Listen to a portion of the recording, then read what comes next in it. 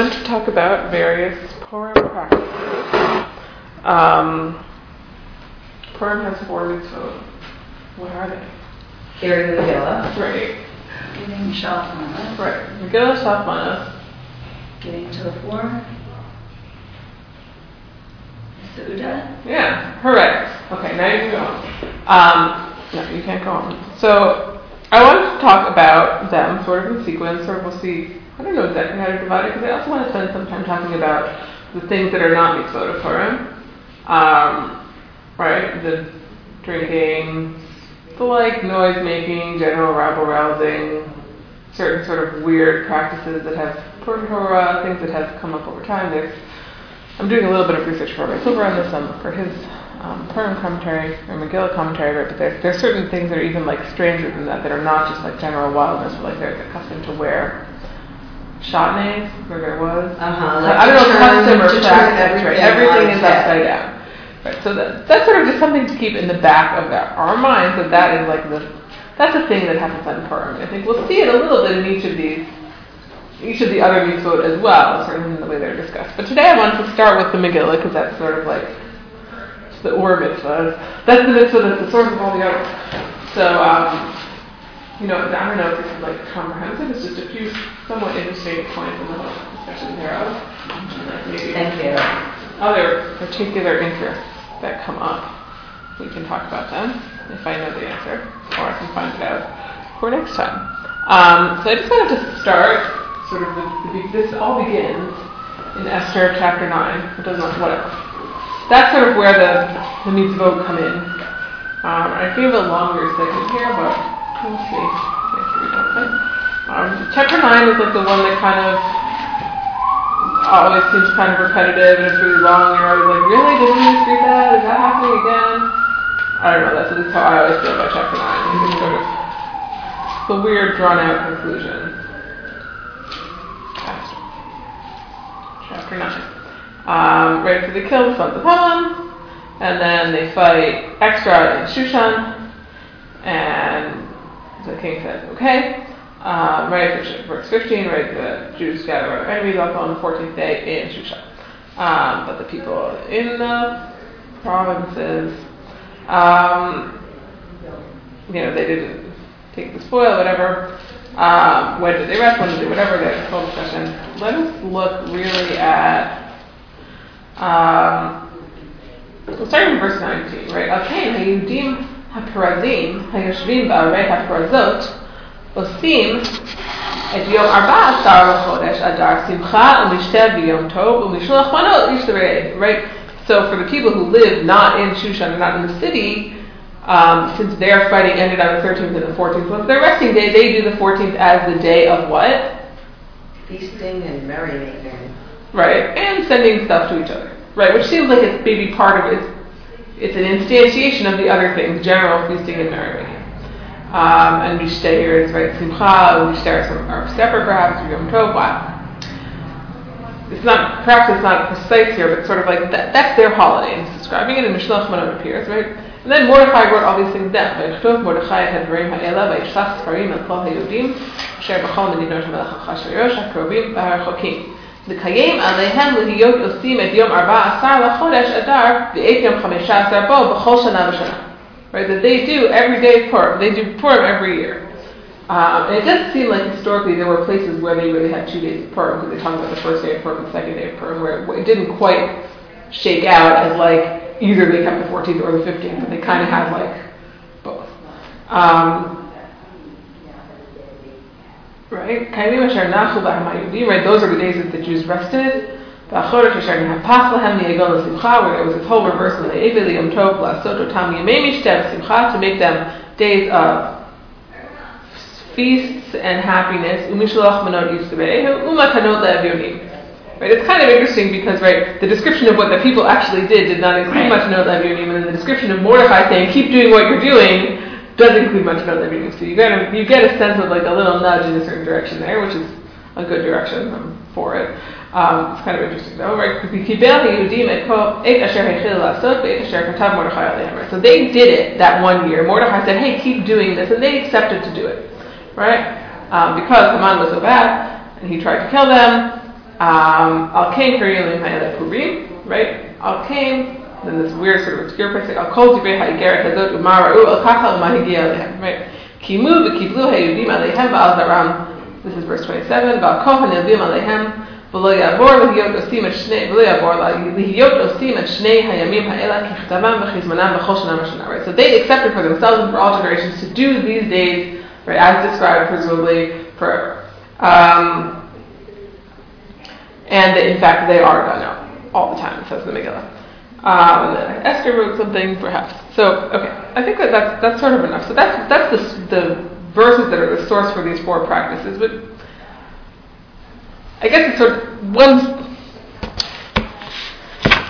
a thing that does not really come up in the halachic discussion, but something to kind of think of is like, well, it does come up in the halachic discussion, but not in my halachic discussion, I guess I should say, right? What is the actual status of these things, right? What makes them binding? Is it because Mordechai said so? Is it because they're written in the Megillah and the Megillah says so? Meaning sort of indirectly that Mordechai said so? Is it because the people accepted it upon themselves and it's like a custom? Sort of what is the source of saying you have to read the Megillah, right? So in these psukim, are the psukim just describing a pre-existing commitment? Are the psukim, they're not psukim in the Torah, right? They can't give you a mitzvah. Is it a mitzvah d'Rabbanan? Rambam calls it a mitzvah midivrei sofrim, which is sort of like a phrase that people talk about a lot. What does Rambam mean by that? He uses it in various places, but it seems like sort of in between d'Rabbanan and d'Oraita. So that's sort of an interesting question based on that. Right? I mean, like, we have this text. It's very explicit that there's supposed to be some sort of holiday, but it still doesn't quite tell us, well, what is that? What's the status of all that stuff?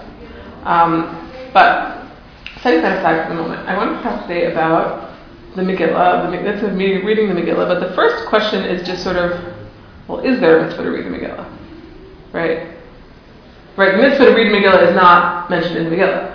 Right? The other mitzvot of Purim are mentioned in the Megillah, right? What is the status of the Megillah even?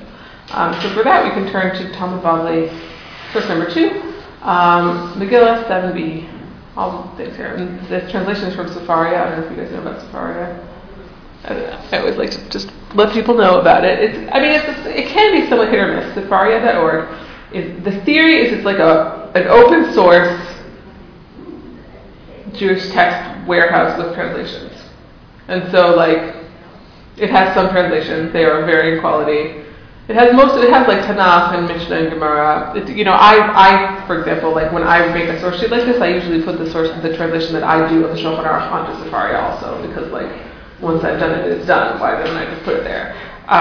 So it'll have different translations? So different people are doing different things, and like I've seen things where I'm kind of like, oh, that doesn't look right to me. So I mean, like, it's all done just by people. So like any sort of open wiki source thing, it can be hit or miss, but it's kind of an interesting project. It's an interesting idea. It's very ambitious in the sense that like they think that they're going to sort of like democratize access to like all Jewish text ever, which like I don't know if that's really going to happen, but it's a neat idea. To make it accessible to people who aren't real masters of Hebrew. Right, and I mean, like... But then it depends on the quality of the translation. Like you know? Yeah, so I mean, it's just something I feel like people who come here, it's something that they might also be interested in checking out at some point. So, yeah. And they have in this case, they have one of the only easily available cut and paste translations as opposed to other things that are in PDF and whatever. So, but I'm reading Hebrew. You guys are both okay with Hebrew? Okay. I'm going to read the English. That's fine. But I mean, like, I will read and translate, and the English is there. And I think that works usually. Amar Rav Shmuel Bar Yehuda. So Shmuel Bar Yehuda said, Shalcha lahem Esther l'chachamim. Esther sent a message to the chachamim, Kivaruni l'dorot. Right, establish me for the ages, meaning, right, like, make this holiday real. Meaning, like, just the fact that me and Mordechai said, like, hey, let's do this, doesn't do anything. In the rabbi's imagination, she needs the rabbis to say, yes, this is a mitzvah, right? Shalchula kina at me'oreret aleinu levein ha'umot. They said, like, well, actually, like, this is not the best holiday because, like, this holiday kind of ends with us killing a bunch of non-Jews. Maybe this is not the thing that we want to be talking about all the time. That's what it sounded like, right? She's like, well, they already know, right? I'm already in the history books, so you don't have to worry about adding me. Which is sort of ironic, even though, I mean, it's sort of funny from our perspective, because like, who's reading this? First of all, it's not obvious. We don't seem to have those books, right? Where she is written in the non-Jewish history books, and like, yeah. Meaning, even if we did, who's reading them? But many people are reading the book of Esther. Anyways, right? Rav Chanina, Rabbi Yochanan, Rav Chaviv. All right, so the upshot there seems to be that she wins, and they will kivauni l'dorot, whatever that means. They will make some sort of a perpetual acknowledgement of what happened, of her in some way. How it is perhaps remains a little bit unclear still. Rav Chanina, Rabbi Yochanan, Rav Chaviv, Matnu. Right, so these people taught, and then there's this editorial aside. B'kulei seder moed. Kol ki hai zuga chalufe Rabbi Yochanan u'mailid Rabbi Yonatan. Right, so we said Rav, Rabbi Chanina, Rabbi Yochanan, Rabbi Chaviva. We have these four people, and then the Gemara says actually when we have that set of four people and it says Rabbi Yochanan, it's not really Rabbi Yochanan, it's really Rabbi Yonatan. Okay. Shalcha lahem Esther chachamim kitavuni l'dorot. Right, not just establish my holiday, but write me down for the dorot. Meaning what? Make it a law. Make it obligatory. Make it a law or incorporate me into the canon. I think that's right. Like write it in. Right. Incorporate me into the written portion of our tradition. Right. Shalchula halo katavti la shlishim v'lo revi'im. Right. So there's this verse in Proverbs. Did I write for you 3 times? Only 3 times, not 4 times. So there's something that can only be written 3 times, not 4 times. We'll see what it is in a second. Ad shematz'ulo mikra katuv b'torah. Katov zod zikaron b'sefer. Does that sound familiar to anyone? The Sivos nei Yehoshua, Melchama Hashem b'Amalek midor dor. Right. So they're saying we used to think that something could only be written 3 times, but then we found this pasuk that we realize we can write it 4 times. So it's sort of okay. Katov zot masha katuv kan v'mishneh Torah. Right. When it says katov zot, write this, it means what's written in Shemot and Mishneh Torah. There is Deuteronomy. Right. Zikaron, what is written in Nevi'im, i.e. the episode of Shaul and Agag. The Sefer, Masha Ketuv megillah. And then we still have another word where we can add you to the canon as well. Right? So they're saying, like, actually, if we think about it a little more broadly, right, the original answer is, no, we have no more space for any wars with Amalek in the Torah. Meaning maybe, like, this is a perpetual struggle, why are you so special? Maybe, or maybe something else. And then the answer is no, actually, there's room for one more. Yeah? I can't figure out, like, what Mordechai takes care of and what Esther takes care of. I mean, she's the... Like, historically? Yeah, she's the one that actually goes to the king. Mm-hmm. I mean, how did the rabbis know, like, that they should communicate with Esther, or should they be communicating with Mordechai? I mean, I think, right, so first of all, in chapter 9 even, it's a little bit obscure, right? Mordechai writes something, Esther writes something, Mordechai and Esther write certain things. So I think it's not clear. It is interesting that they're putting it in the mouth of Esther, partly because for them, Mordechai is one of the rabbis, right? So it's sort of like, Mordechai is one of the rabbis, he has his own perspective from there, and she's saying, like, she, as the one who really lived it more in some ways, is saying, like, no, this is really important. Yeah.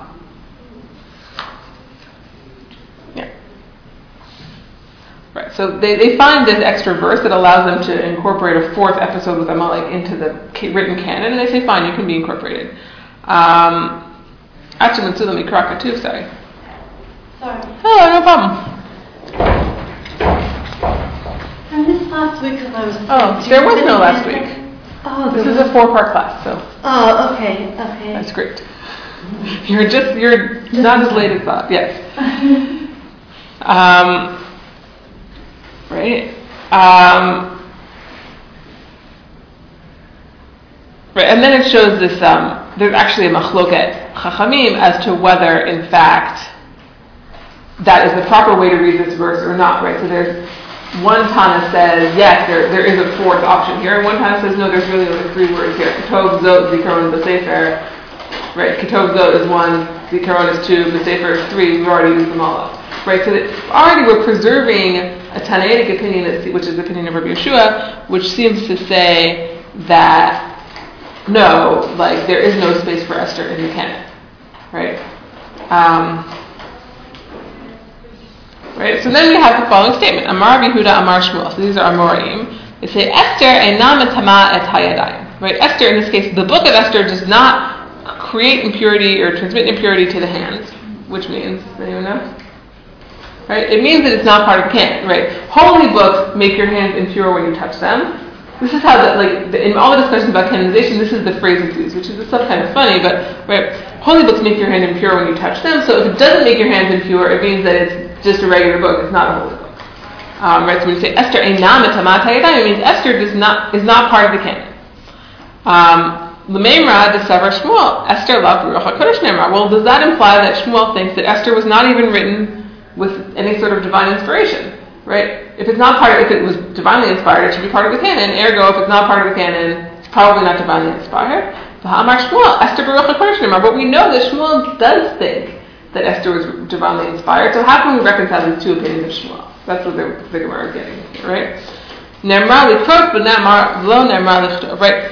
They're saying actually no, one does not imply the other. Something could be divinely inspired. That doesn't mean that it needs to be part of the written canon. Which is kind of interesting. Right? The idea that this is sort of in direct contrast actually to a different Gemara that speaks about Esther as sort of quintessentially written here, saying there's something oral about the Esther story potentially. It doesn't have to be written part of the canon in order to be part of our collective story or whatever. I mean, one might even read this as saying that you're supposed to say Esther from memory every Purim, or you can read it, but it's not actually part of the canon.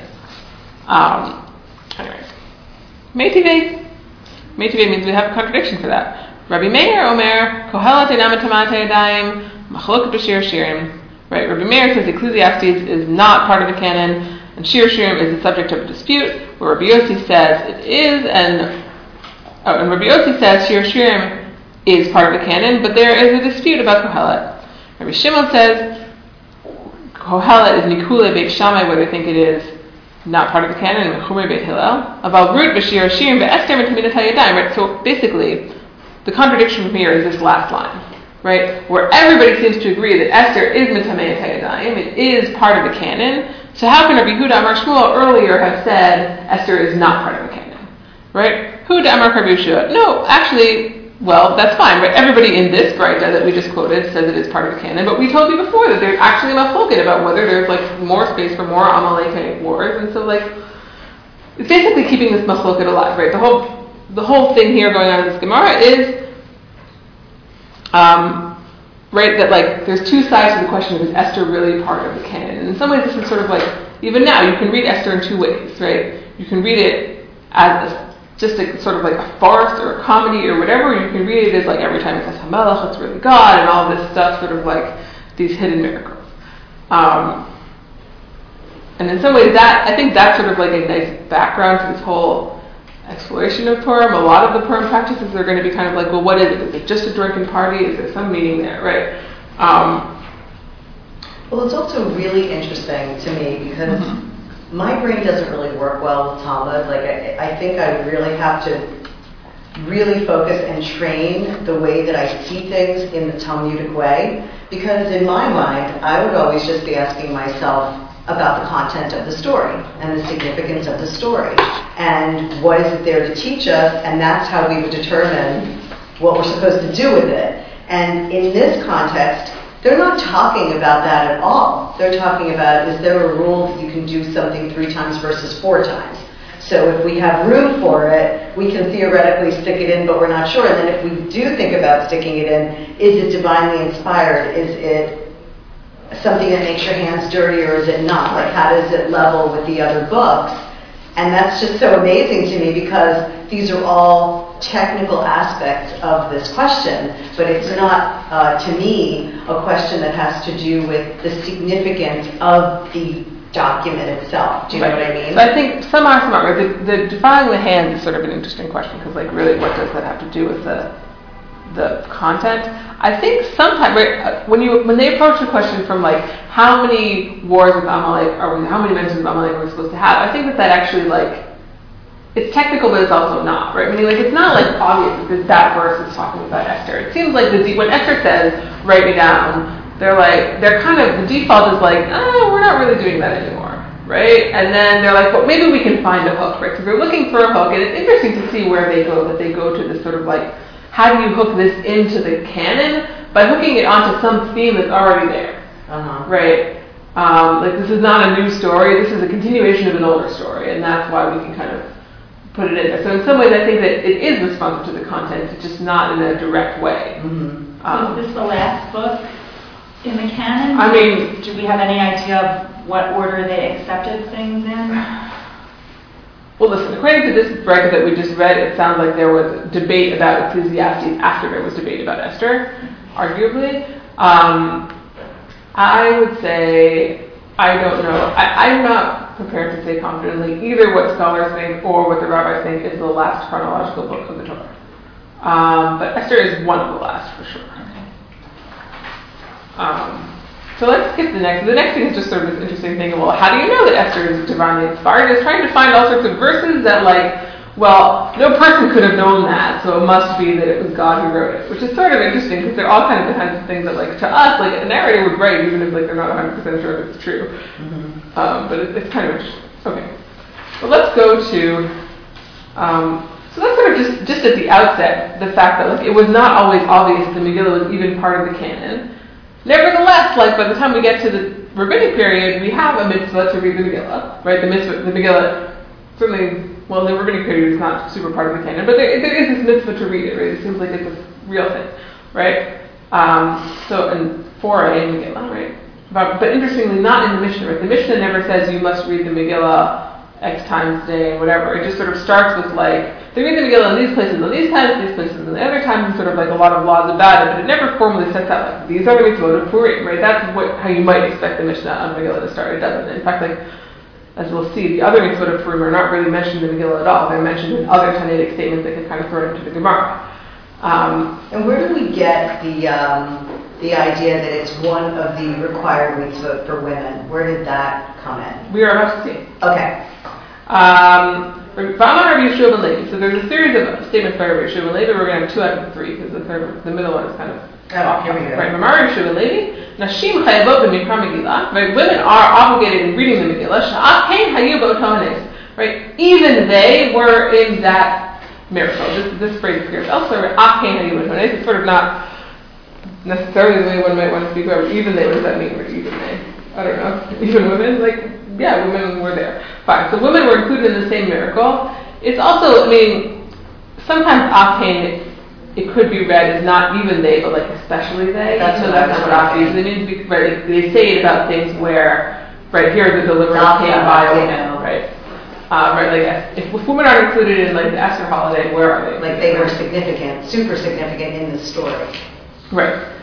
Rabbi Yeshua Levi also says, Chayav adam likrot et ha-megillah b'layla v'lishnota b'yom. Right, a person must read the Megillah at night and repeat it during the day. Based just on that phrasing, which one would you say is the primary reading, by the way? Reading at night. Right, it sounds like the reading at night from the way he says it, as we'll see a bit of the sort of the halachic thing. It becomes that the daytime reading is actually the primary reading. Right? Shneimar Elokai ekra yomam v'lo ta'aneh v'layla v'lo jumiyali. Right? God, I call out to you. This is from the chapter that starts Lamanatzeach la'al ayelet hashachar, which is connected in various places to Esther. So it's saying, right, I call out to you at night and during the day. What's interesting about this proof text? Is that related to her going to, having the feast at night and the feast during the day? Do you know? Was the second one were they at different times of day? I'm thinking about it totally. In my mind, right. I'm thinking, the first one was a night party and the second day was brunch, Maybe. So I think there's a few things interesting about the first text, I guess I'll just say, right? One is, right, that the thing that Esther is saying, if we assume that verse is said by her, right, the thing that she's saying, I'm calling out to God, and we're saying that means reading the Megillah. We don't necessarily think of reading the Megillah as a form of prayer, right? That's something to keep in the back of your head. We'll see another connection to that later. And the other is that this verse is saying that you're not answering me, which is sort of a funny thing to put here, because the whole point of Esther is this last-minute deliverance. Or not actually so last minute, but sort of unexpected. Right. Savar mina l'mikra b'layla v'lemitnei magnitin right? So they thought, well, maybe you just have to do something at night and during the day, right? You can read the Megillah at night and you can teach the law, like the Mishnah of Esther during the day, which again gives you a sense that like the Megillah itself is not necessarily like canonical. It's not at this point like a part of the Torah in the same way, right? It's interchangeable with like any other sort of text that has to do with Purim. Amar lahu Rabbi Yirmiyah, l'didi mifarshali minei Rabbi Chia bar Abba. Right? I can explain to you why you have to say the Megillah itself over again, not some other Purim-related text, based on the statement of Rabbi Chia. Kigon da'amri inshe, avor parshata da vatanya. Right? Rabbi Chia bar Abba explained it to me. I will go through this explanation and I'll repeat it. Right? Meaning that repeating is a way of learning. Itmar nami. Right? Another statement. Amar Rabbi Chelba, Amar Ula Bira. Sorry. Chayav Adam likrot et hamegillah balala v'lishnotah bayom. Same statement. Shne'emar, but a different proof text. L'man yizamercha kavod v'lo yidom. Hashem Elokai la'olam odeka. Right. I will not be silent, and I will continue to thank you. Right. So meaning once is not enough. And again, right, the Megillah itself is sort of put in the form of something that's addressed to God. It's like standing in right.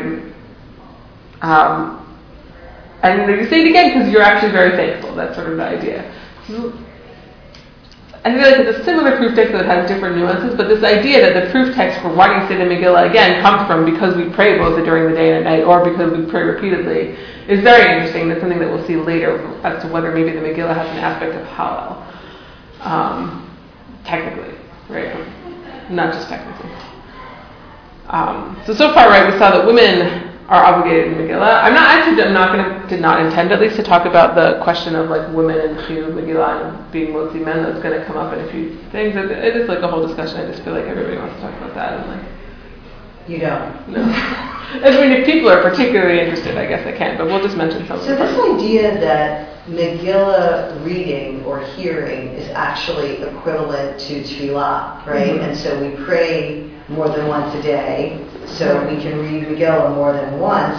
Are other canons also treated as tefillah, as prayer? Well, I don't think that other forms of reading, I mean, saying Tehillim, yes, but that's a little separate. But like Megillah root? No, I mean, first of all, those things are not even mitzvot. Right. But no, not really. It's sort of weird, because it doesn't really match the content of the Megillah, right? At all. And there's nothing else where you'd have to read it twice.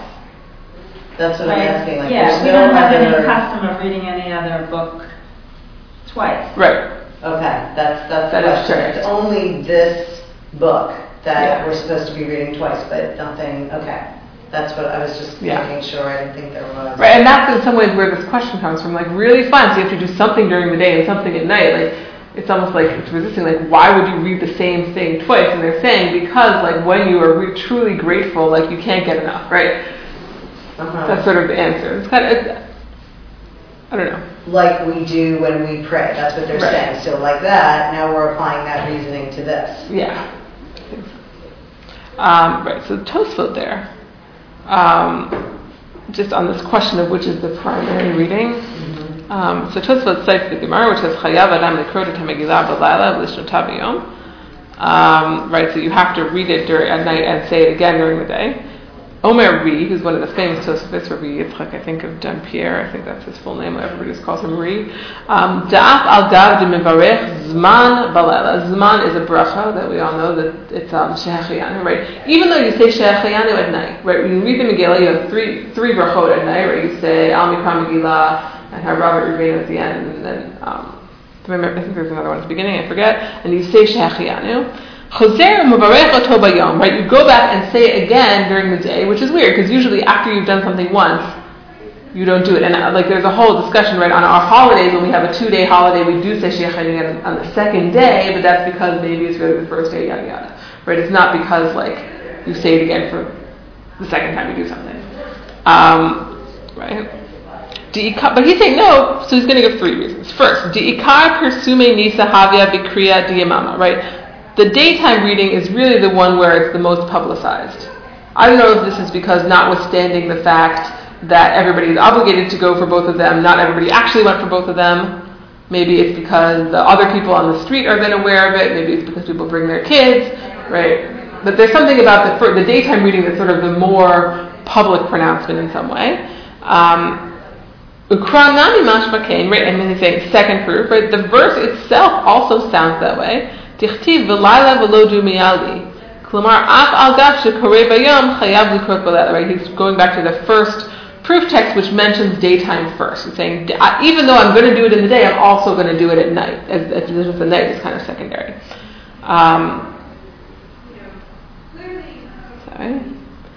Klamar af al gav shekorei bayom chayav likrot b'layla v'heikar habibi yamama kevan shehizkiro hakatuv tchila.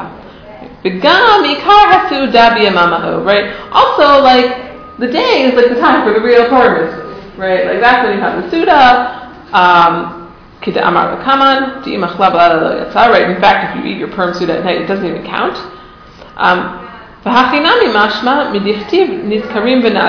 Right?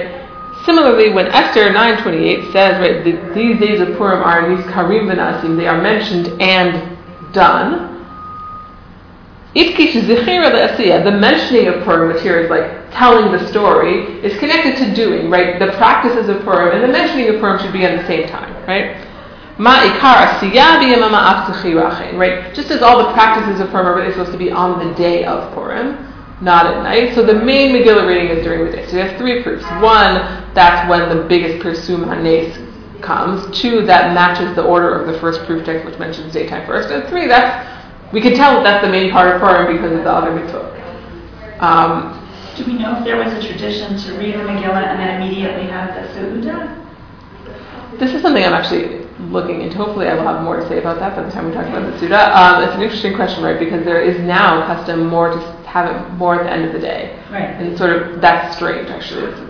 It's unexpected. There's discussions about that because it's weird, right? Why would you start the Seudah so that most of it is happening after the end of Purim? So I don't know. It's the short answer of what you do. Right, and what does it matter, right? So this idea of whether it's right. So his explanation that the daytime reading is the main reading is the explanation for why you say Shechianu twice. Incidentally, right, Sephardim don't say Shechianu twice, based on the Rambam. So I don't think that actually in this case I don't think that means that the Rambam thinks that it's not the main Megillah reading. He just thinks that you don't have to say it twice. Meaning there is an opinion in the Rishonim that actually really the nighttime is the main reading, but that doesn't seem to be really picked up by anybody particularly authoritative later on. Right? And as you see, right? Yeah, please. So you're obligated to hear the Megillah once, not twice?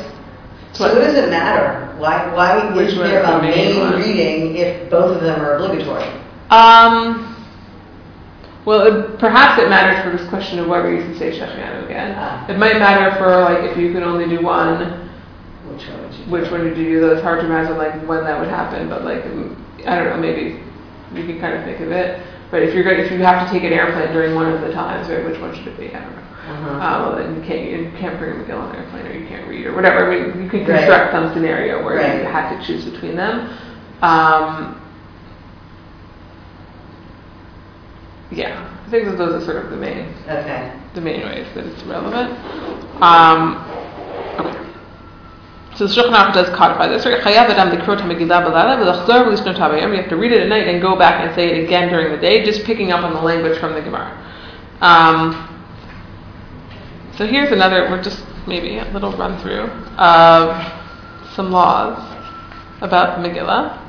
Right, the nature of the reading, right? There are potential differences between the nature of the daytime and the nighttime obligation that may be relevant to also whether men and women have the same obligation. This is already sort of like not at the Gemara level, but at sort of the later level, the Rishonim level. Like maybe if the daytime is the main reading, but it includes aspects other than whatever the baseline obligation is for women, then maybe that women can't be Yotze men, can't be Motzi men during the day, but they could at night. There's an opposite opinion, which we will discuss a little bit more in a bit.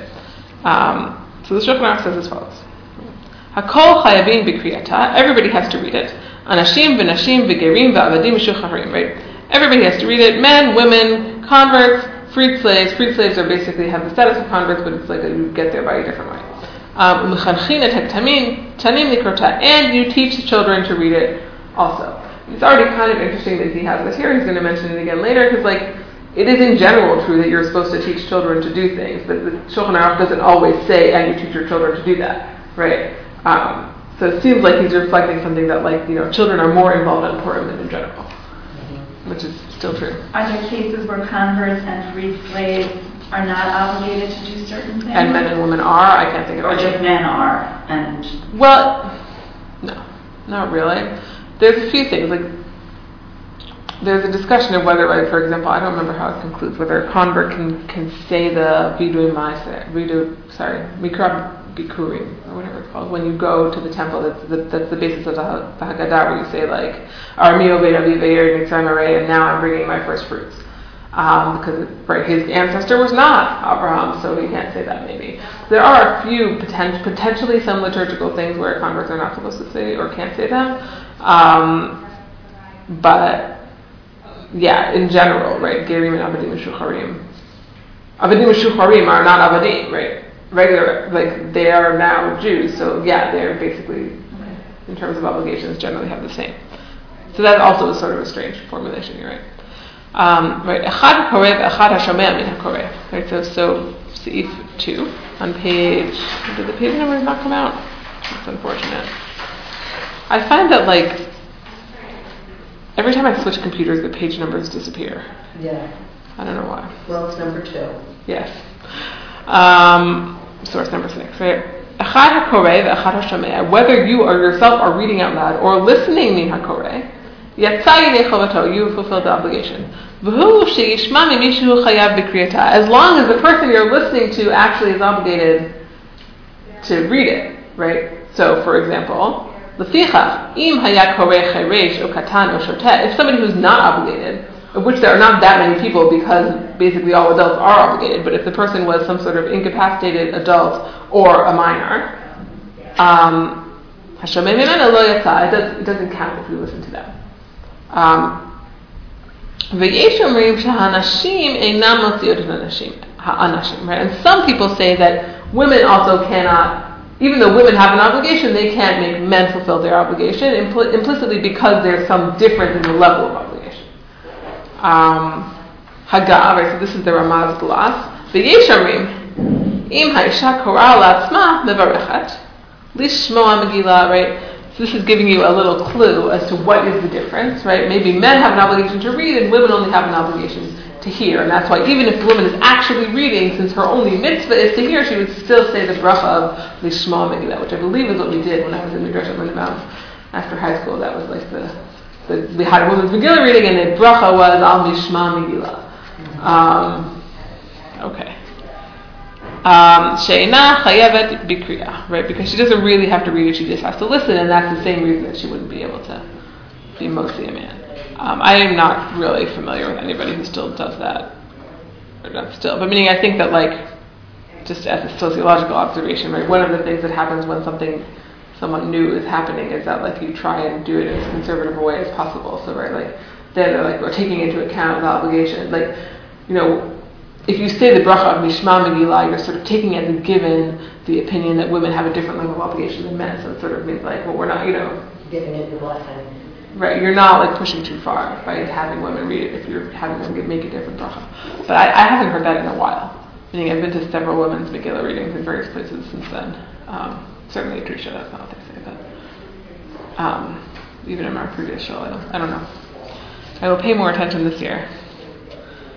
Okay. Right, so then we have all these people who don't actually fit into either category, or any possible category. Androgynous motzi mino velo she'eno mino, right? So an androgynous can be an androgynous is somebody who's considered like both male and female.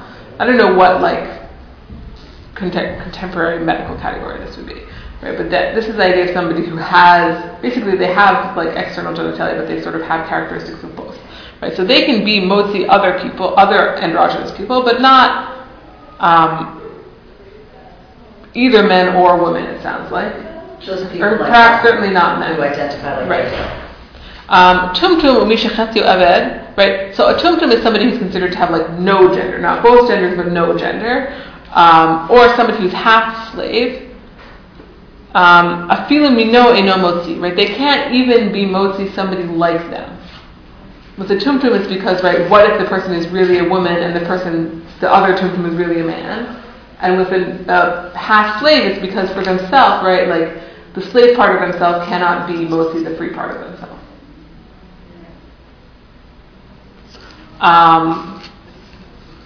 Or the free part of the other person, sorry. Haga, right, there's a gloss.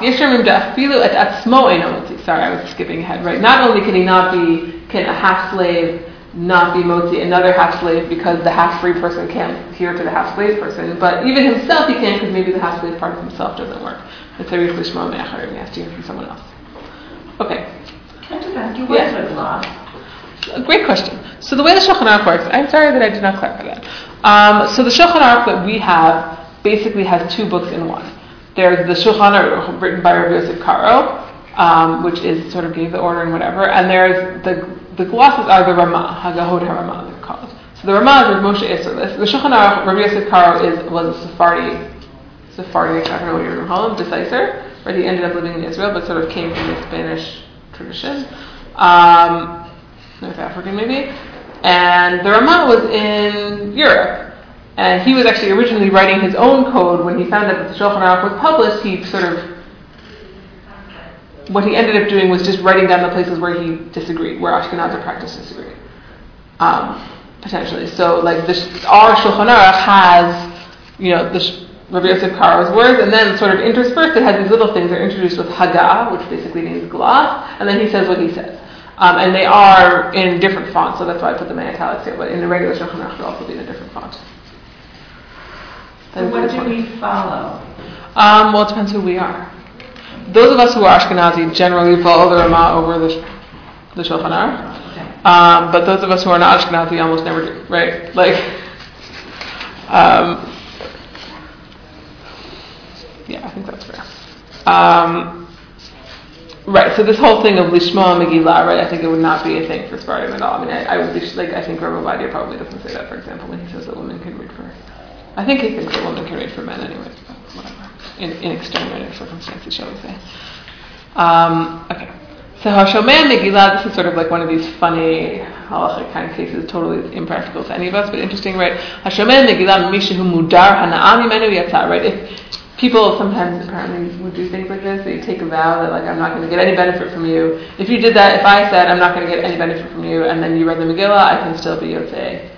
I don't know exactly how that. It's sort of funny. Like, why should that be? I don't know, but you can. Okay. Makom she'ein minyan. Im echad yodea v'ha'acherim einam yodim. Echad poter et kulam. Right. In a place where there's no minyan, this is a separate question. Is does reading the Megillah require a minyan? It's usually, I don't know if it requires a minyan, but it's usually supposed to require a group. That's why, like, you can do it with a group of women, but you're probably not supposed to do it with like 5 women. You should have. Right, women can constitute a pseudo-minyan even according to Orthodox halacha for certain things, and this might be one of them. I don't want to commit too much to that, but I think that's right. Right, but in a place where there's no minyan, you have 7 people living in the prairie. Right, so you might still have one person reading for everyone if only one person knows how to read. Right, like you'll have this sometimes if somebody reads at home for their family. Right, in principle, if you're reading in a small group, everybody should read for themselves, as we'll see, but if only one person knows how to lane, then everybody's going to listen to them. V'im kulam yodim kol achad korei latzmo, but if everybody does know, they should read for themselves. And the last one, right, minhag tov lahavik tanim uktanot lishma mikra megillah. Right, it is a good tradition, custom, to bring children of both genders to hear the reading of the Megillah. Right. So on that note, right, which is sort of, right, it ties back into what was at the very beginning, where he's sort of bringing children in here more than perhaps we usually do. We see, several hundred years later, the Mishnah Berurah has a different opinion. The Mishnah Berurah is also known as the Chafetz Chaim, is Rabbi Yisrael Meir HaKohen Kagan, who lived in the 19th century, I want to say, 19th century Europe. So on this last bit about the bringing of children, he's a little bit more skeptical for reasons that we shall see. And it's kind of interesting to what it sounds like, right? The Shulchan Aruch is not aware of the kind of breaches of decorum that the Mishnah Berurah is was not experiencing what the Mishnah Berurah is experiencing, which we'll see in a minute. So he says, Minhag tov lahavi, it's a good practice to bring children, right? Why? Kedei lechamcham b'mitzvot pirsumei nisa, right? In order to,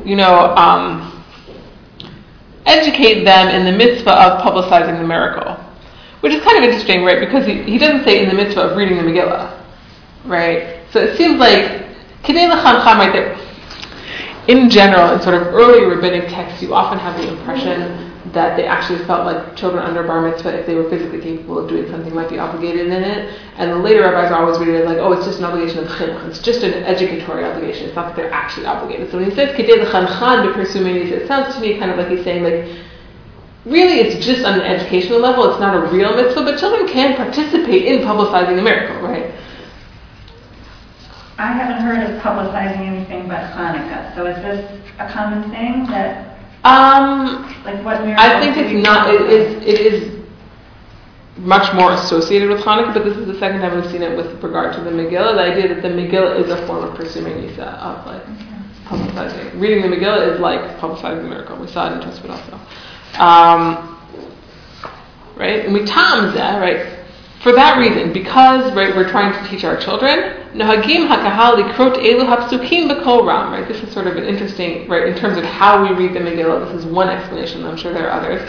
Why do we have certain psukim that everybody repeats out loud? Right, you think it has to do with it's all for the children. Think of the children, right? Shehem ikar hatchalat hanes b'sofo, right, which are sort of like they're the major sort of turning points along the way of this miracle, the beginning and middle and end, right? Each Yehudi, right? There was this Jewish man, Mordechai Yatza, and then at the end, Mordechai, becomes actually not the turning points, just sort of like the beginning and the end, right? Interesting, right? The hero of all these psukim is Mordechai, right? Yeah, that always bothers me. There's this, as the Jewish Megillah reading, which may or may not be happening this year, they have, and other places also, they have certain psukim about Esther also that they say. There are certain psukim about Esther, like sort of the major Esther moments in the story are also said out loud. Right, Mordechai Tzayat, like Yehudim, right, the Jews had happiness. Ki Mordechai, for Mordechai was like this great kid. Kedei le'orer haktanim, right, this is in order to wake up the children, shelo yishnu, so they don't fall asleep. Bitnu libam al hakriya, and they'll pay attention to the reading. And we read those psukim aloud, meaning like you can't expect your kid to listen to the whole Megillah, but you can expect them to listen to sort of the main points, and then you kind of nudge them when they come along and they pay attention, right? Which is kind of an interesting sociological observation, I think. Well, the Megillah for kids is kind of a dicey book, right? I mean, Rabbi Silver always jokes about the fact that like these girls dress up as Esther and they have a beauty pageant, and he's just sickened over that because of what it really meant in the story. It was a beauty pageant, and it's a pretty sensitive text. There are things that, when I'm working with teenage kids and I'll tell them certain things that happened in the story, they never learned that before. Yeah. And they never made the connection either. That's this beauty contest that they grew up, girls especially, dressing up as Queen Esther and Vashti, and they're having a beauty contest. They never thought that this was, sex slavery, yeah. And now that they're so hip to this idea, it comes into a whole different context. Right. Yeah, I mean, whatever. It's not obvious to me which book of the Torah is not sensitive for children, but yeah, I think right there is sort of, for all, also like the whole chapter 8 and 9, this whole like killing of everybody is always kind of like, you just kind of stop before you get to that part of the story. Yeah, I think that's right. I mean, it's not just that it's long, it's also that it's not like, right, they're picking out like the child, what they consider the child-friendly part. He was a good guy. Right. Yeah. An easier character than Esther, certainly. Right. Hi. Hello. Oh, sorry. Well, we're about to start source 7. We have just started source 7, actually. Okay. Source 7? Or we're in the middle? We're sort of at the bottom.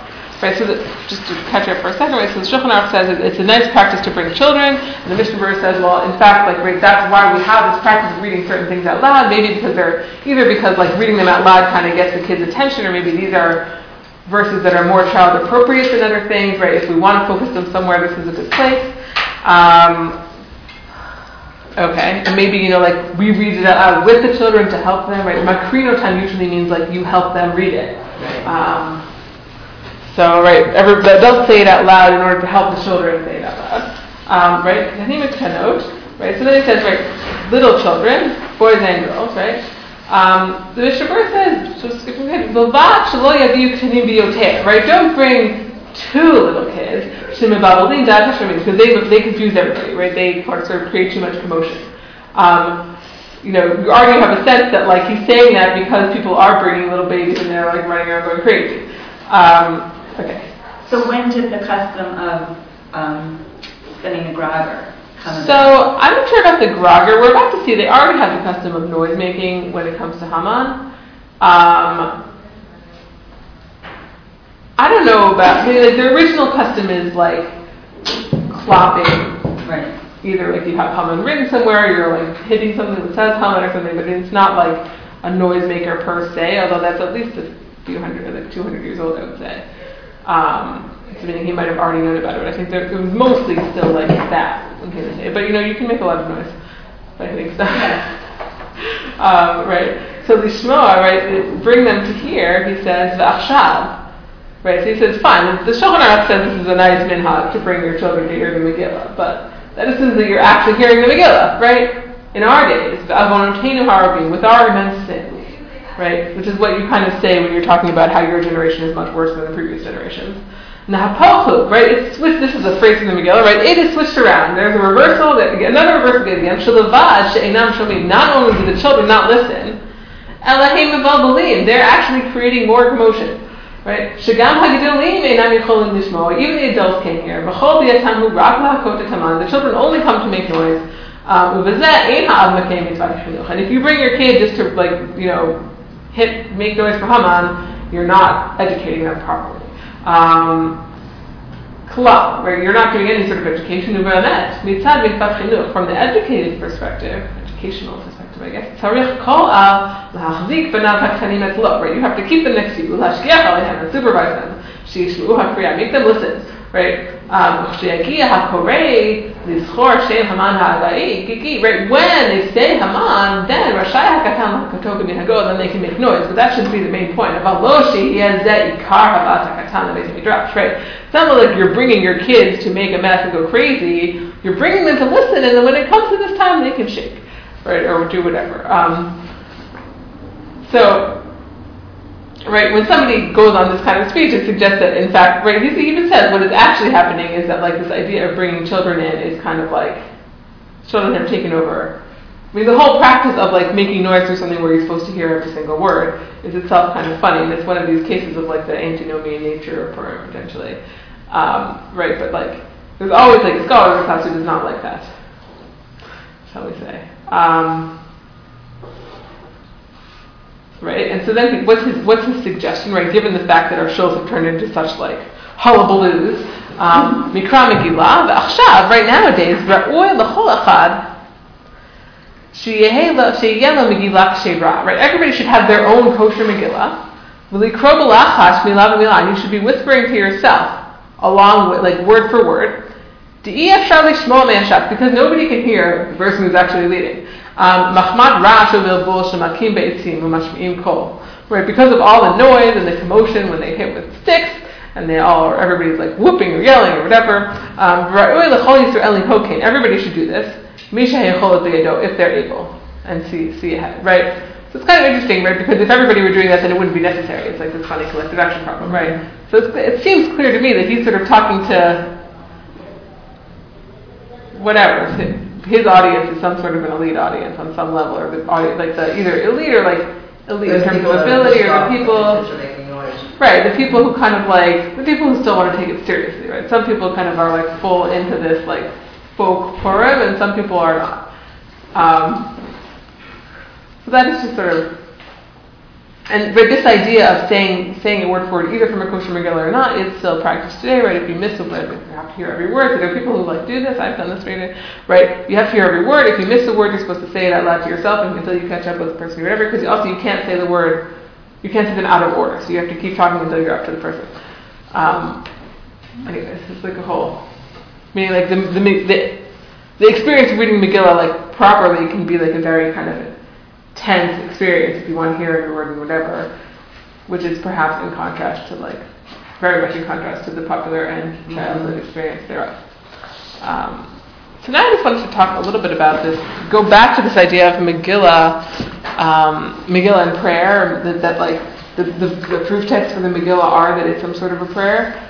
This actually is explicitly discussed in at least one opinion on Megillah 14a, which is source number 8. Excuse me. Tanu Rabbanan, right? So our rabbis taught this is some sort of it's a Mishnah or a Breita. Meaning it's a Breita. I think it's a Tanaitic source. Arba'im u'shmona nevi'im. Right? There are 48 male prophets, v'sheva neviot, and 7 female prophets, nita'u lahem l'Yisrael, who provided prophecy for Israel. V'lo pachatu v'lo hotiru al ma shekatvu b'Torah. And they never added or subtracted anything from the Torah, i.e. any practices, right? They gave messages, they gave mussar, whatever, but they never changed the way we do things. Chutz mimikra megillah, except for reading the Megillah, which Esther added. Right? Esther is the only prophet who added something to our practice, is the claim, right? My darush, well, what was the source for that? Amar Bechia bar Avin, Amar Rabbi Yehoshua ben Karcha, Uma me'avdut l'cherut amrinan shira, right? She did the following deduction, or they in her generation did the following deduction, right? Just as when we moved from slavery to freedom, we said a shira, a song, right? Shirat Hayam. Mimital chayim lo kol shekain, all the more so when we've actually been saved from death, right? Which is sort of interesting because that doesn't obviously explain why you read the Megillah. That would explain why you would say a shira, right? So already we see that reading the Megillah is somehow like saying a shira in this conception, right? And so much that the Gemara says, "Ihachi halal nami nema." If so, then we should also say halal on this day. Right? Meaning, like, if really the whole point of Purim is that we're so happy that we got saved, then we don't, like, it seems strange to say that that's the essence of Purim if we don't even say Hallel on that day. So this is the first answer, right? So meaning, if you think about where we are in the Gemara, we've said, Esther was allowed to add to the requirements of the Torah on some level because it's sort of a natural reaction to being saved. Now we're saying, well, wouldn't a natural reaction to being saved include also saying Hallel? No, we don't say Hallel on Neis Shebachut La'aretz, on miracles that occur outside of the land of Israel. This is what they teach in elementary school always. Why do you say Hallel on Hanukkah and not in Purim? Because Hanukkah happened in Eretz Yisrael and Purim did not. Right? What's the problem with this formula as it's stated? Right, it's Yad Mitzrayim also did not happen in Eretz Yisrael. Right? So the Gemara says, wait a minute, how can we say Shira, either Hallel or Az Yashir even, when we were not in Israel at that time either? Kidditanya, as the following Breita says, Ad Shalom Nichnasu Yisrael La'aretz, right? Before Israel ever went into Eretz Canaan, Eretz Yisrael, right? Huchshiru Kol Artzot Lamar Shira. Everywhere was a valid place to say Shira. Mishnichnasu Yisrael La'aretz, right? After they entered the land, Lo Huchshiru Kol Ha'aretzot Lamar Shira. Right? Then, like, the other places became invalid. So meaning, there was a similar move, right? Before the Beit HaMikdash, you can bring sacrifices everywhere. After the Beit HaMikdash is built, you can not bring sacrifices everywhere. And after the Beit HaMikdash is destroyed, you also can't bring sacrifices everywhere, right? Right. So that's, the first answer is, the reason yeah, you're right, we should say Shira and Purim, except that after we already went into Israel, we can no longer say Shira about miracles that happen outside of Israel. Okay. Second answer, Rav Nachman Amar, Kriyata Zu Halila. Right? Actually, reading the Megillah is Hallel. Meaning, like, yeah, we should have Hallel on Purim, but reading the Megillah is a form of Hallel. Right? Which is similar to what we saw before. It does not necessarily fit with what we think of as the content, but if you think of sort of like the ethos, maybe it makes more sense, right? Like the experience, it's like a happy time, right? Reading the Megillah is a celebration of some sort, right? Right? Rava said to Rav Nachman, basically, Bishlam Hatam, the Aleph should not be here. Hallelu Avdei Hashem, right? This is a quote from Hallel, right? He's sort of going back to the previous step, right? We said you can't say Shira on Neshe B'chutz La'aretz, right? One answer is, Rabbi's not going to turn. Nachman is going back to the previous step, right? One answer is, well, you can't say Shira on Neshe B'chutz La'aretz outside of Israel after we've already gone into Israel. You could before. Rabbi's saying, well, really, like, you couldn't say Shira for. Here's a different story. You can't say Shira for Purim, but you could say for Pesach because Bishlam Hatam, Hallelu Avdei Hashem below Avdei Purim. Right? The phrases in Hallel seem like they have to do with Yetziat Mitzrayim, and it makes sense, right? Because there, when you go from freedom, from slavery to freedom, you can say we are now servants of God. We're not servants of Paro, right? Elahacha Hallelu Avdei Hashem below Avdei Achashverosh, right? Now we're not. It's not that we've really been our lives have been spared, but Akati Avdei Achashverosh Anan, we're still the slaves of Achashverosh, right? There's two versions here. One is we are still the slaves of Achashverosh. One is they were still the slaves of Achashverosh. Seems to me like this is in some ways it's connected to the previous thing, right? This idea of like, are you in Eretz Yisrael or not? Rabbi's sort of taking it to another level. He's saying it's not just that you're not in Eretz Yisrael. He's saying you're not in Eretz Yisrael and you're not autonomous, meaning like, it's not just that like, it's not, like there's some technical connection between Hallel and Eretz Yisrael, but like, it's not really as good a miracle as you think if at the end of it you're still ruled by Achashverosh, which is sort of like, I think a very contemporary reading of the Megillah also, right? Like, hurrah, hurrah, now what? Right? Like, we're still there, right? You're still basically where you started. Except you were spared from like an even worse fate, right? So like these two reasons that kind of get taken as sort of like two alternatives, right? Rav Nachman and Rav are kind of paired off against each other as to like why don't we say Hallel on Purim, right? One is actually we do say Hallel on Purim, right? That's the Megillah. The other one is well Purim is not really worthy of saying Hallel together.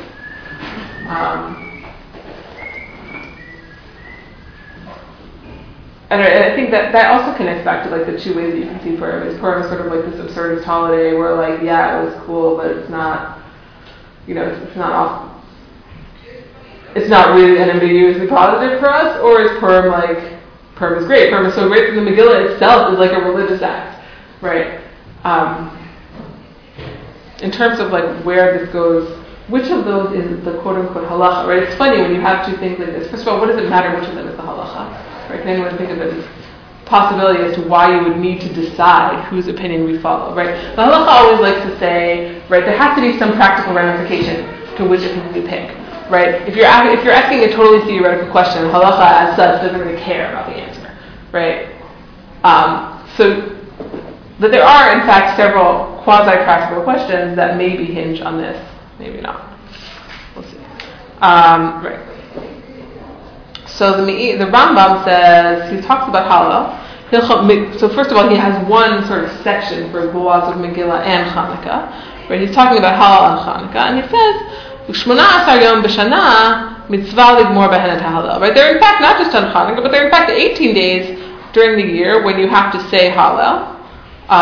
Ligmor behen et Hallel, I think, usually means to say full Hallel as opposed to the half Hallel that we have on Rosh Chodesh and the end of Pesach. Be'eluhein, these are they. Shmonat yimei hachag, right? The 8 days of Chag, meaning anyone? Sukkot. No, Sukkot. Don't worry. He would never say 8 days of Pesach because he's talking biblically. Gotcha. But yeah, right. So hachag always means the Chag, like Chag without anything else, is always Sukkot in rabbinic literature. Ushmonat yimei Hanukkah, right? The 8 days of Hanukkah, that's 16. Rishon shel Pesach, right? The first day of Passover is the only day of Pesach where there's full Hallel. V'yom Atzeret and Shavuot. Atzeret is the sort of rabbinic name for Shavuot. Aval, but Rosh Hashanah v'yom Kippurim, right? These other possible holidays are not ein bahen Hallel. They have no Hallel. Lefi shehen yemei tshuva v'yirav v'fachad v'lo yemei simcha yetera. Right? Hallel is like for happy days, and Rosh Hashanah and Yom Kippur are not happy days. They're like days of awe, if you will, right? Below tiknu Hallel b'Purim, and why did they not make halal on Purim, right? So what are the possible answers he could give here? He could say because it happened outside of Israel. He could say because the megillah is already halal, or he could say because Purim is not really worth celebrating since we're still subjugated to Achashverosh, right? So which does he choose? Shekriyat ha-megillah hi ha-halal, right? Rambam seems to take the opinion that in fact the reading of the megillah is some sort of halal, right? So far good.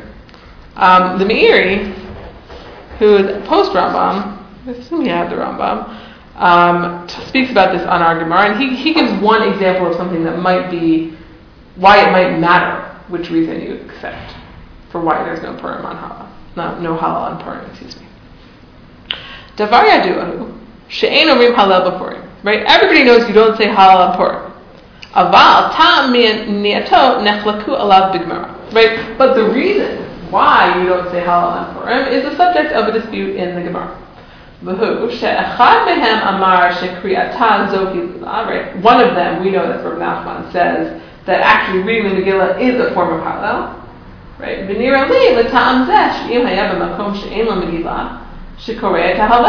Right? Let's say you find yourself stranded on Purim with no Megillah. Well, then halal is a substitute. You should in fact say halal.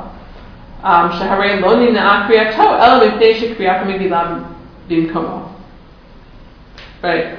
Because the only reason you're not saying halal is because you're reading the Megillah. So if you're not reading the Megillah, you should say halal. Is there any other, is that a necessary conclusion, by the way? If you say that the Megillah takes the place of halal, does that mean that any individual stranded would need to say halal if they don't have a Megillah? Well, it just seems totally bizarre. I mean, it does. Yeah. Okay, theoretically, if you pull that argument forward, that would be the logical outcome, but if you read the Megillah, you don't think that it reads like halal.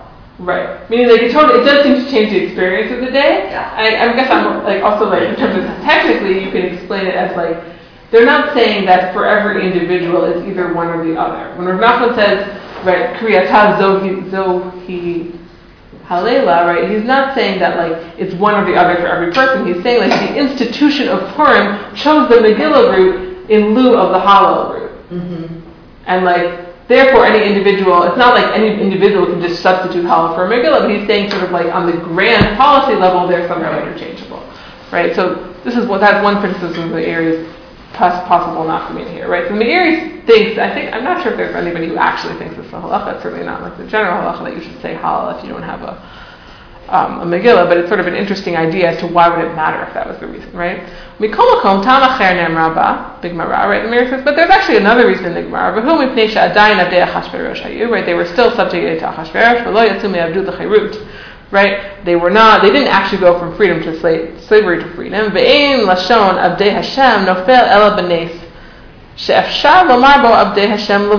Right? You only say Avdei Hashem, Halalu Avdei Hashem in Hallel when you're talking about a situation where you can say you serve only God. Kigon Neshel Mitzrayim, like in Egypt. Avdei Hashem below Avdei Paro, right? Like that's the whole point of leaving Egypt is that you serve God and not Paro. Aval Bezu Adayin Avdei Achashverosh. But in this situation, since they still served Achashverosh, U'atam Zeh. It's interesting because this kind of undermines Esther's original rationale, right? The original rationale is presented in the Gemara is like, well, we can include something new because, right, if you can say a shirah when you go from slavery to freedom, all the more so when you go from death to life. And here it's saying like, well, actually not. It's a little bit different. It's not the same kind of Are they saying that celebration. Are they saying that Persia is different than any other place in the diaspora? I don't think so. Okay. It's just no. Galut. Right.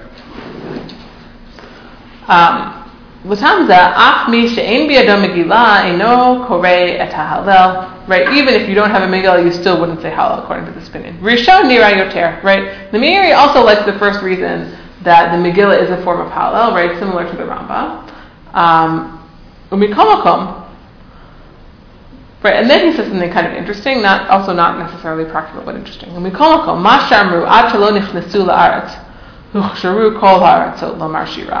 What they said in the Gemara that before, right, the reason you could say halal at the Red Sea outside of Israel is because they had not yet gone into Israel, but after that, all the other areas kind of became not okay for halal. Dafka ba'od shaharetz b'kiyuma, right?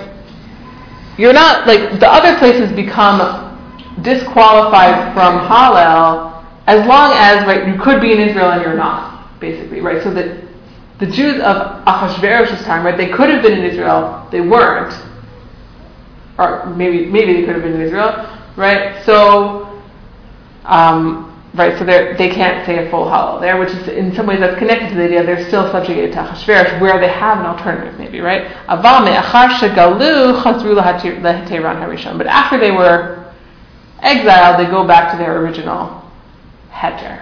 This is like for saying Shira anywhere. This is kind of hard to understand because Esther does take place during one of the exiles.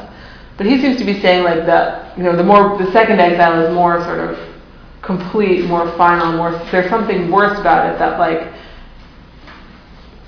it sounds like he's trying to defend the possibility of saying Hallel for something that happens in his day, even if it's not in Israel, because nobody could be in Israel, right? It's sort of interesting that he adds that on, I think. So, I guess just sort of briefly, I don't know what happened to my little piece of paper where I wrote all this stuff down, but there are sort of certain discussions. Where did it go? There it is. Right, just a few things, right, in terms of,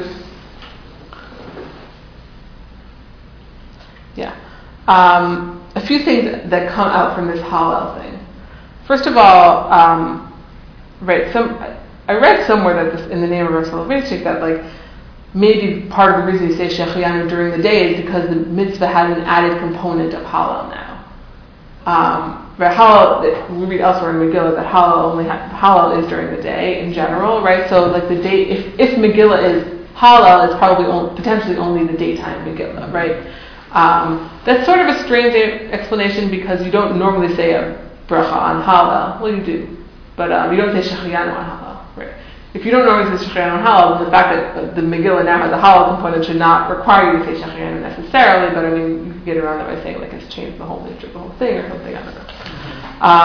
So that's just sort of one thing. Another possible thing that matters whether you see the Megillah as Hallel or not is whether you have to stand, which we don't. Right. But there is potentially some thought that maybe you would have to.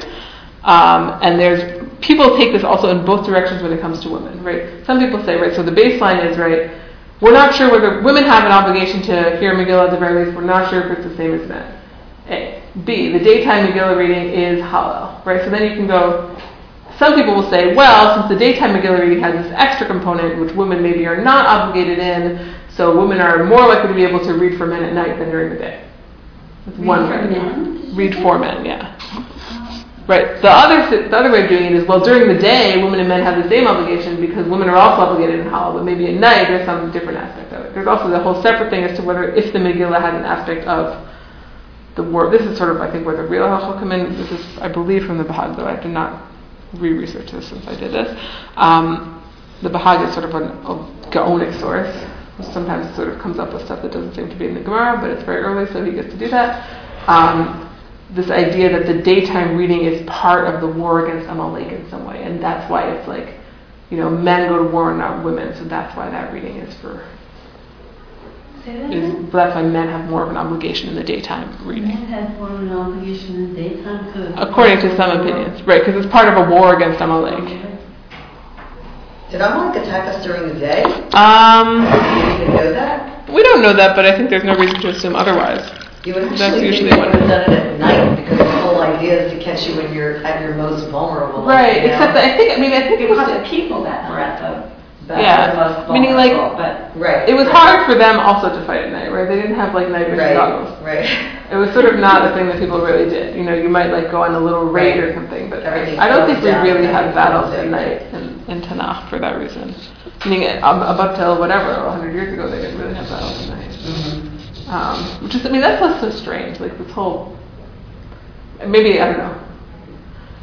It's just a totally different form of fighting than we're used to, but where everything kind of shuts down and then you pick up again in the morning. But that was all of life, which right. was electricity. Mm-hmm. That's true. It's just kind of interesting.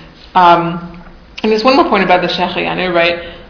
So as I mentioned, right, the Shechianu, Tosfot said, well, you say if the daytime is the main mitzvah, maybe it has this extra component, whatever, you say Shechianu during the day again, Sephardim don't, but one sort of way to justify saying it is, well, you're saying it for this and for all the other mitzvot of the day.